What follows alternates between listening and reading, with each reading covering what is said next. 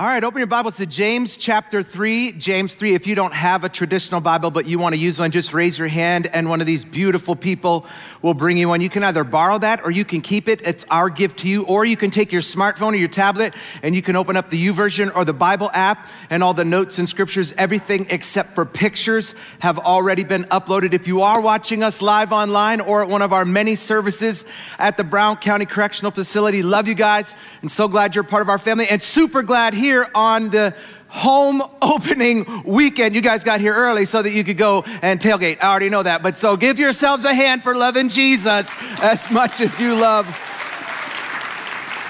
the G. So the book of James, it's this super practical, real life faith blueprint that's practical but provocative, relevant but revealing, and is so in your face.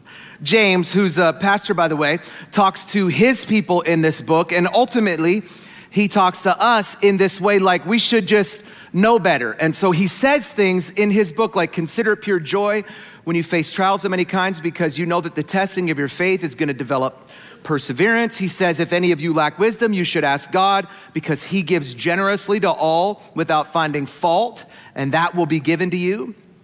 He says everyone should be quick to listen, slow to speak, and slow to become angry, for man's anger doesn't bring about the righteous life that God desires for us. He also says, what good is it, my brothers, if a man claims to have faith, but he has no deeds? We talked about this last week. He said, can such a faith save that person? As the body without the spirit is dead, so faith without deeds is dead. And when he says these things to James, this is all so common sense. Like he's talking to his friends and ultimately to us, and he's saying, y'all, listen, times are gonna get tough. Stick it out. Stick it out, because you already know that God's got you. If you don't know something, all you have to do is just ask God. He'll give it to you. He'll show you. Don't stress out. Don't lash out. Don't trip out. Slow your roll. Don't just say you love God or live for him. Prove it with your actions. It's just like basic stuff, right? Apparently not. And so because of that, James has to totally, in this book, bear down. Like this isn't the first book that people would read when they become Jesus people, because for some people it can be totally off-putting, because to James, he's talking to these people who ought to know better. I mean, you ever assume that your kids know some stuff, but they don't? like bro, what about hitting your sister in her mouth? Seemed like a good idea at the time. Like, what went through your mind when you thought, okay, yeah, I'm gonna slap her right in the mouth and nothing's, or you ever walk in your kid's room and go, really? With the wet towels on the floor, the wood floor? Again, like how, do you feel like you tell your kids the same stuff? You feel like a CD, if anybody who's over 40, do you know what that is? There's a little silver object that you put inside. There's probably a slot in your car. You didn't know what that was for. You thought that was for that thing that you bought off Home Shopping Network that now you put your phone on. But there used to be these things called CDs, and you'd put them in and you could listen to music in beautiful audio quality. And do you ever feel like you're that guy? Like you're on repeat? You're on skip. You're the same day, same, with towels, dishes in your room. You ever have dried up ketchup on the floor? And then you look at your kid and you say, how long is it? It's common sense, except it's not. And so sometimes as a parent, like a pastor, sometimes you have to bear down. And for some of you, this book, the book of James, has gotten all up in your business. Things like, no, you can't do that, or you know you shouldn't do that, or bro, why would you do this? And this is a pastor who is all up in our business. But let me encourage you today. Today's no different. I want to share with you a message that's probably the toughest of all of the messages in James, because I want to talk to you about a message that we're calling Taming the Tongue. Let's pray. God, we love you. We're grateful to you. You're our friend who sticks closer than a brother. And so today, I pray in this place, our hearts would be moved, our hearts would be expanded, our hearts would be changed, that we would leave this place less like us and more like you, God, that you would shift some things, you would move some things, you would adjust some things that need to be shifted, moved, adjusted, so that we would become better followers of you. In Jesus' name, amen. James chapter 3, starting in verse 1, it says, not many of you should become teachers. That's a great encouraging first line to a chapter. Now listen, y'all, no. You, yes. 4 of you, no. Not many of you should become teachers, my fellow believers, because you know that we who teach will be judged more strictly. We all stumble in many ways. Anyone who's never at fault in what they say is perfect, able to keep their whole body in check. When we put bits into the mouths of horses to make them obey us, we can turn the entire animal. Or take ships for an example. Although they're so large and are so driven by the strong winds, they're steered by a really small rudder wherever the pilot wants it to go. Likewise, the tongue is a small part of the body, but it makes great boasts. Consider what a great forest is set on fire by such a small spark. The tongue also is a fire, a world of evil among the parts of the body. It corrupts the whole body, sets the whole course of one's life on fire, and is itself set on fire by hell. We're just here to encourage you today. Verse 7, all kinds of animals, birds, reptiles, and sea creatures are being tamed and have been tamed by mankind. But no human being can tame the tongue. It's a restless evil full of deadly poison. With the tongue we can praise our Lord and Father, and with it we can curse other humans who have been made in God's likeness. Out of the same mouth come praises and come curses. My brothers and sisters, this shouldn't be. Can both fresh water and salt water flow from the same spring? My brothers and sisters, can a fig tree bear olives or a grapevine bear figs? Neither can a salt spring produce fresh water. And so in these 12 verses, James, the great pastor, he just lays it out. And this right here is the longest discourse in the Bible about the tongue. And actually, James details this topic over and over and over again. 14 times, James talks about the tongue, and he's laying out how our tongue can get us into trouble. How often have we said things that we wished we could get back? The minute that you said it, you're like, oh man, I shouldn't have said that. How many words that you've spoken have you tried to grab those mugs from midair and it comes like, ah! You just try to, oh, if I could just put that back in my, maybe my marriage would, maybe my kids would be, maybe my career would be, if I would just, you ever meet people who that they just want to be right? They would be far more successful if they could just be teachable, but instead they are insistent upon being right. And so everything that comes into their mind comes out of their mouth. But I love what David wrote in the 141st Psalm. He said, help me, Lord, to keep my mouth shut and my lips sealed. I think this needs to become my life verse. This needs to be the one that if you got a tattoo, for all you church people who grew up, they told you couldn't drink or chew or run around what girls would do or get a tattoo. You ever had a person tell you, oh my gosh, you got a tattoo, you can't go to heaven now? I thought, that's it, that's the thing, that's the one thing. I mean, it's a cross and it's John 3:16. But if you're gonna get a tattoo, this is the one. Help me, Lord, to keep my mouth shut. This should be somebody's wedding verse.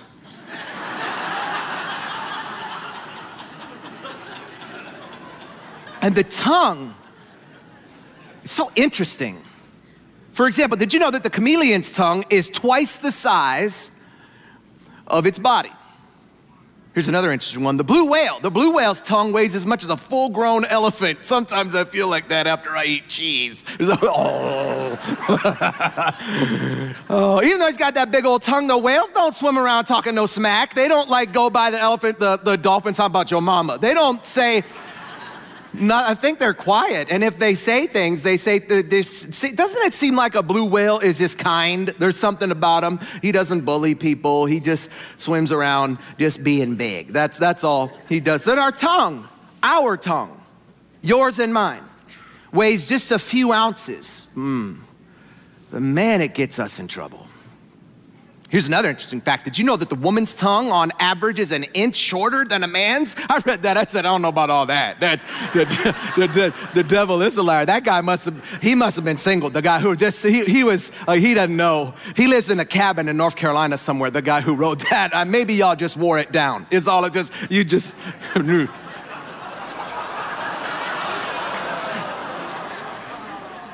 Guys, what's your shot? You're like, hey man, and if she helps you go, bro, it's the pastor. It's gotta be, it's probably in the book somewhere. He doesn't just make stuff up. Let's just, before I get ganked, let me give you a couple of facts about the tongue. We're gonna call them true tongue facts. Here's the first. The tongue is small, but is disproportionately powerful. It is so small, yet it has so much power. It has so much control over our lives. It is the great influencer.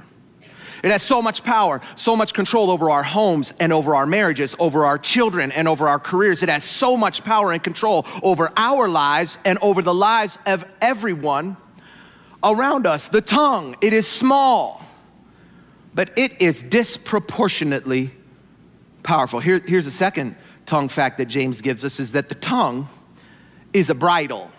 Now, when you watch the Kentucky Derby, which some of you probably watch that. I mean, watching the Kentucky Derby is like watching golf, but some people, you get desperate, there ain't no football on, and so the horses is running, and you know you're a gambler anyway, and so you already got a tattoo, so you may as well gamble. And so you watch the horses. That's what my grandpa used to call it. I'm gonna go watch the horses. I didn't know what that meant, but then the Kentucky Derby came on, and I discovered that the horse is pure power. It's 1,000 pounds, ready to go, y'all. Sleek and shiny, riddled and rippled with muscles. Basically, is the animal version of me. That's all I'm saying. Just think about 1,000 pounds. That's it. That's how I feel when I eat cheese. Just get it like 1,000 pounds, pure power. Yet this little 100-pound jockey sits on top, completely able to control it. And he has that control because he's holding on to the reins, which are attached to this little 5-inch piece of metal in the horse's mouth called a bit. And that bit directs the horse's every motion and move. And regardless of how much power that horse possesses, it is directed and controlled by something so small. Did you know that there is power in your words? Power that is both positive and power that is also negative. That we can change the tone of a room one way or the other with our tongue. We can change the tone of a room when we come in and we say, I love you. I believe in you. You mean the world to me. Oh, girl, you look so good. Did you just get your hair done? Oh, man, your hair looks, have you lost weight? That's the best one. First of all, lead with that one at all times. Because even if they've gained weight, they go, well, you know, I've been eating no carbs. You know, I've been on the Atkins diet, so it's been 2 days probably. But these pants are so big, you don't even understand. Have you lost weight? You can change the whole tone of a room, a workplace, a school, your marriage with those words. Or you can change the tone of those things when you come in and say, you make me sick. You are so stupid. I wish you were never born. Get out my face. I never want to see you again. Don't you ever call me again. I want a divorce. I don't love you anymore. See how you can change an atmosphere with this thing that weighs just a few ounces? And James is telling us that the tongue, it is powerful. It is a bridle. But he also tells us that the tongue, it is a rudder. Now, I went on a cruise this summer. It was all right. It was cool. It was a boat. It was a lot of food in Jesus' name. That's if you want to get heavy. You know, I gained 32 pounds this summer. Thank you, Carnival Cruise Line. It was just, it was awesome. It was awesome because I was trapped with my family and they couldn't go anywhere for a few days. It was beautiful. Got to see some beautiful places. But I wouldn't say I'm a cruise guy. My brother-in-law and sister-in-law, they're cruise people.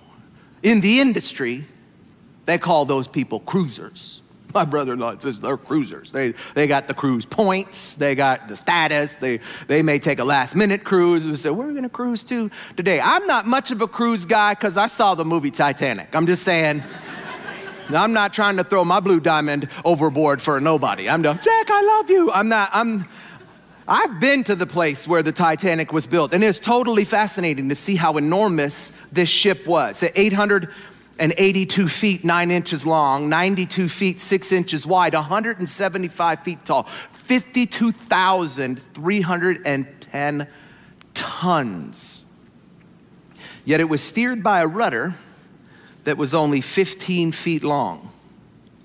And that little rudder forced change upon the ship. That little 15-foot rudder determined the course of all 52,310 tons and all 3,327 people who trusted their lives to 15 feet of direction.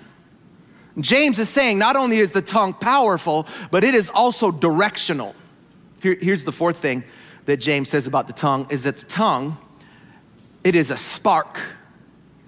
We see the results of this simple truth on the news all the time. It seems like half the state of California is always on fire. California is always on fire, and Florida's always getting hit by a hurricane. All we have to worry about is cheese. So like we're fine in the middle here. There was just this little spark. Somebody went camping.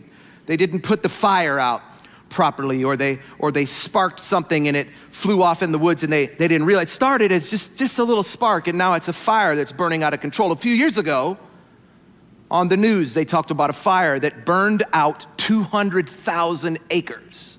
That's 312 square miles. That's more than the land mass of Green Bay, Madison, and Milwaukee combined. A forest that took hundreds of years to grow was all of a sudden gone, consumed, totally annihilated by one tiny little spark. And you know what? It's going to take hundreds of years for it to grow back, if it ever does. And that's what our words are like. We could say something that for us is just a passing comment, just a little phrase, just a little dig, just our opinion. To us, it's just a flicker. But it can ignite a fire that produces total annihilation, total consumption, total ruin in the lives of the people you speak them to. The tongue, it is powerful. It is directional, and it is combustible. And it has been a problem since the day we were born. I did never have to teach my kids to say no. It just came so natural. Maybe pick it. No. Kids say no like their lives are dependent. They're saying no like it is oxygen to their lungs. So the kids can be quiet and just cute. Say mama, mama. No! You go, whoa, like this a grown man just came into the, nobody ever had to teach their kids how to say no. Kids just naturally say no. And it's amazing how naturally we continue that. How we can so naturally cut each other, totally carve each other up. We're like a Ginsu knife with our words. In and out of itself, the tongue is pure, unadulterated evil. It is totally twisted. It could say, I love you, and then in the very next breath say, I hate you. With it, Scripture says we can bless and we can curse. We can help and we can hurt. You can wake up in the best mood in the morning. You ever wake up in a good mood? Talk to, hey, yeah, 71 degrees outside today, and it's December. Hallelujah, in Jesus' name. We went to Chicago one time. We brought all of our stuff. It was the middle of January. We got to Chicago. It was 56 degrees. I was like, yay! You wake up that day like you just won the lotto. You're so excited. You ever wake up in like a really great mood and have somebody just make one comment, and that comment can be like a manhole?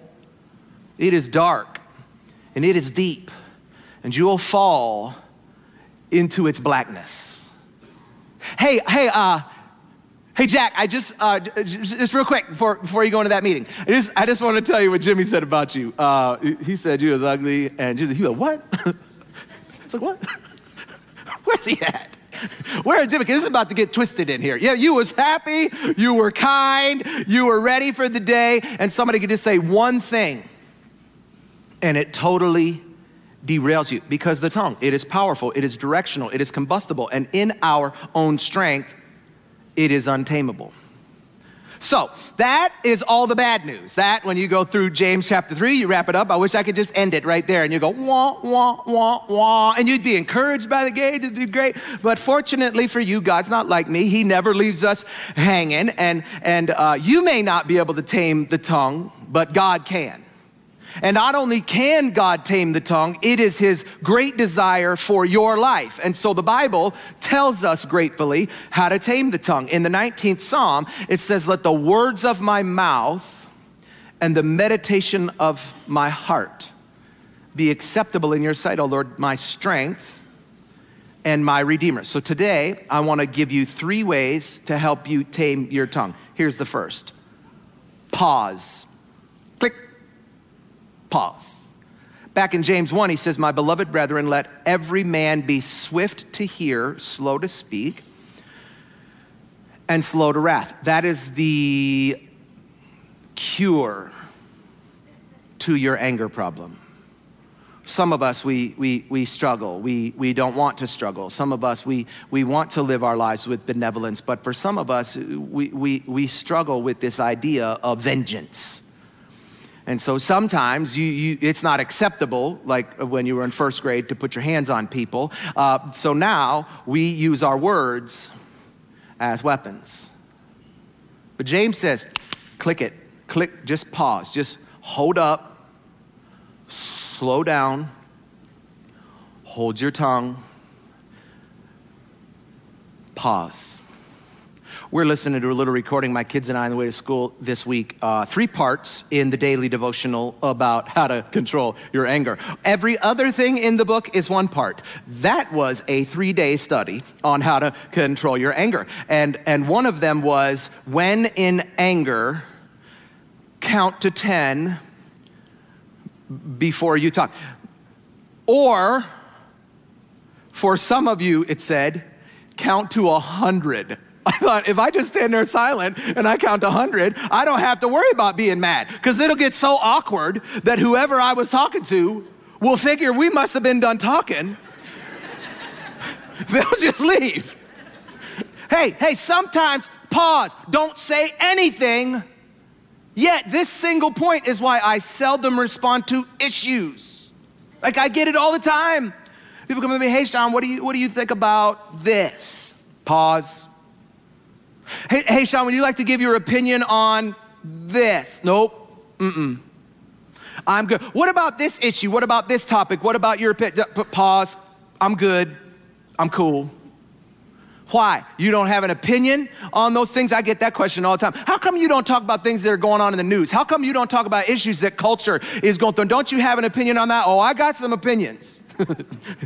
Trust me on that. I have opinions on all of those things. It's just when I share them quickly, they generally are stupid. What I've learned is that you will seldom get in trouble for the words you don't say. Pause. Here's the second way to tame your tongue is ponder. Ponder. You don't have to spit out everything that comes into your mind. You don't have to regurgitate everything you think. And so my prayer is, God, help me to think before I speak. You ever seen a tongue scraper? I brought this. This is new, by the way. This isn't something you want to buy used. You don't go on Craigslist and buy this. Do I have a guy say, yeah, it didn't really work for me. It's still, my tongue is still funky. And so these are nasty. Brand new, these are gross. Used, they're extra gross. But a few years ago, my best friend and I, we travel and speak at things together periodically. And when we go, we like to share a hotel room just because we laugh and cut up and we don't get any sleep. We're like, 2 10-year-olds at a slumber party. And so we watch movies and are irresponsible. And except he's very hygienic. And so he was getting ready to leave one day, and he's in the bathroom like this. I'm not going to do it because then next service I won't be able to say this is new. So and I looked in. It's like all this funk was like funk. It was like he was shoveling snow. It was like so disgusting. Like, and I walked by. I've never looked at him with disdain ever. I loved him. I walked by like I was disappointed. I looked at him with disgust in I said, ugh, what are you doing? He goes, oh, bro, I'm scraping my tongue. You need to get you one of these. I said, I'll keep the funk right where it is. Thank you very much. But as gross as that is, when you and I think before we speak, it scrapes away the words that we shouldn't be speaking. Let me show you a practical way to think before you speak. Just a little series of questions that you can ask yourself before you open your mouth. Ask yourself, number one, is it true? And I'm not talking about, is it kind of true? In Club 252, my kids learned that a half-truth is a whole lie. Some of you love to live your lives right on the edge, like one foot is on truth and one foot is on exaggeration. You know exaggeration's a lie. You know when you expand things, puff things up, that's a lie. And so ask yourself before you even say something, is this true? Here's the second, ask yourself, is it helpful?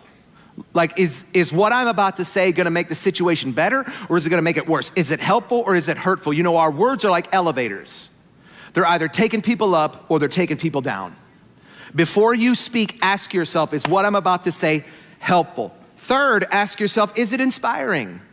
Like, do these words make people wanna be better? Do they make people wanna be more like Jesus or less like Jesus? Do my words make people wanna move forward, or are they gonna make them move backwards? Are my words loading up, or are they lifting off? Are they inspiring? Next, ask yourself, is it necessary? Do I need to say this? You have the right to remain silent.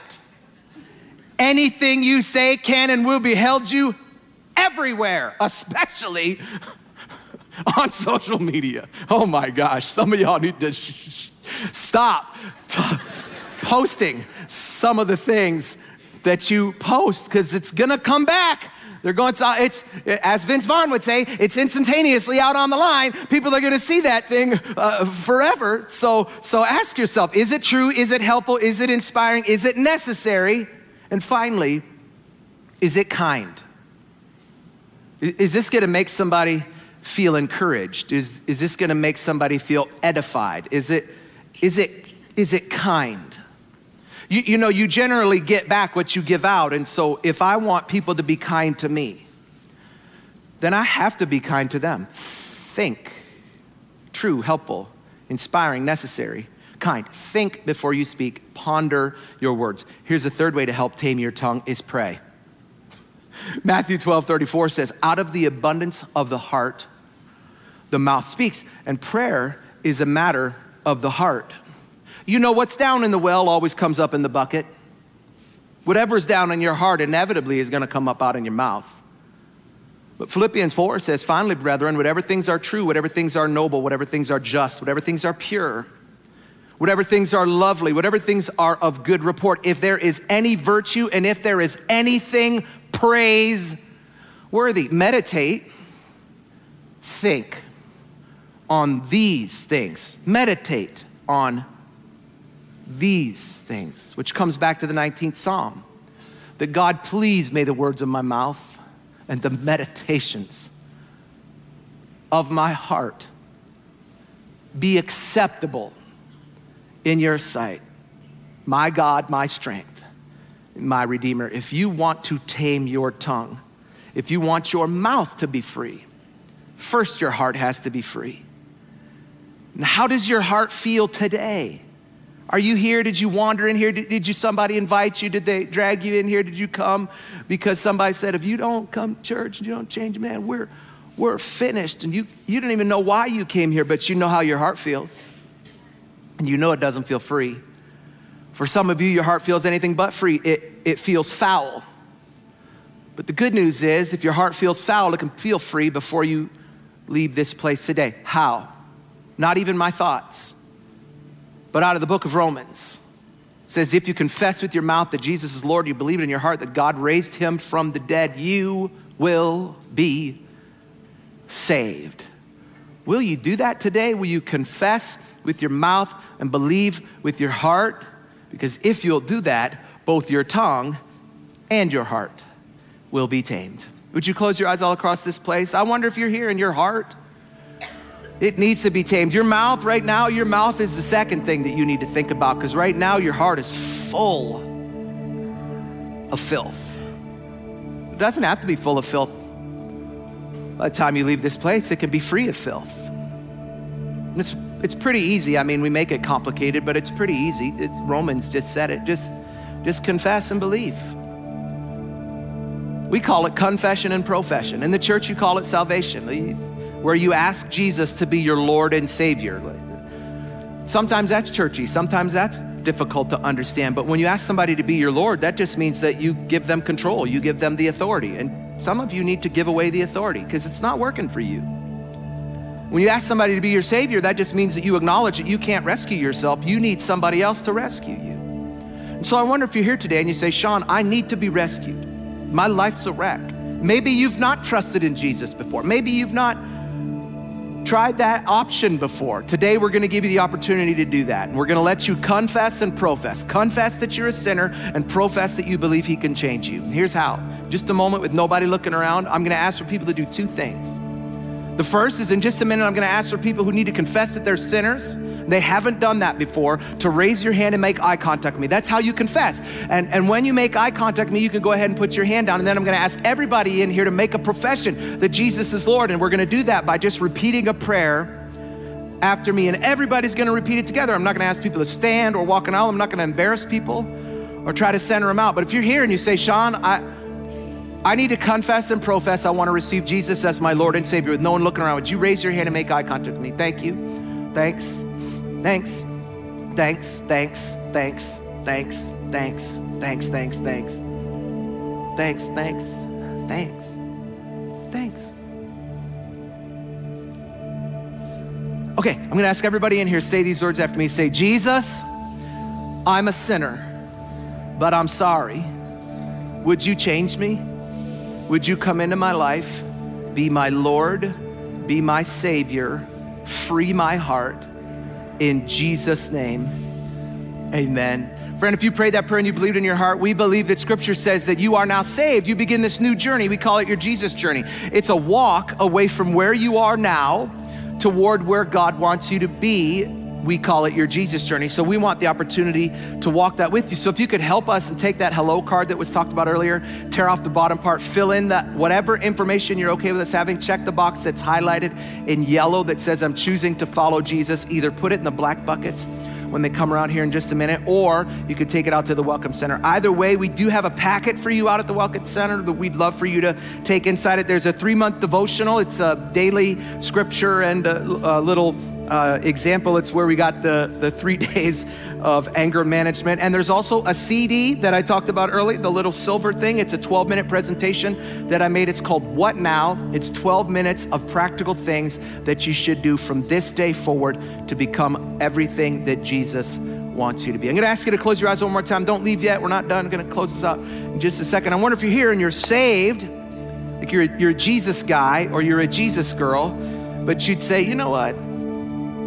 My tongue, I need to change my tongue. If that's you and you struggle and you need God to help you tame your tongue, would you raise your hand right now just so I can pray for you? So God, for so many people in this place who need you, God, I got both my hands up saying, I need it. God, help me slow my roll. I pray for my friends in this place that God, you would give them strength and power and ability to change, tame our tongue in Jesus' name. Amen.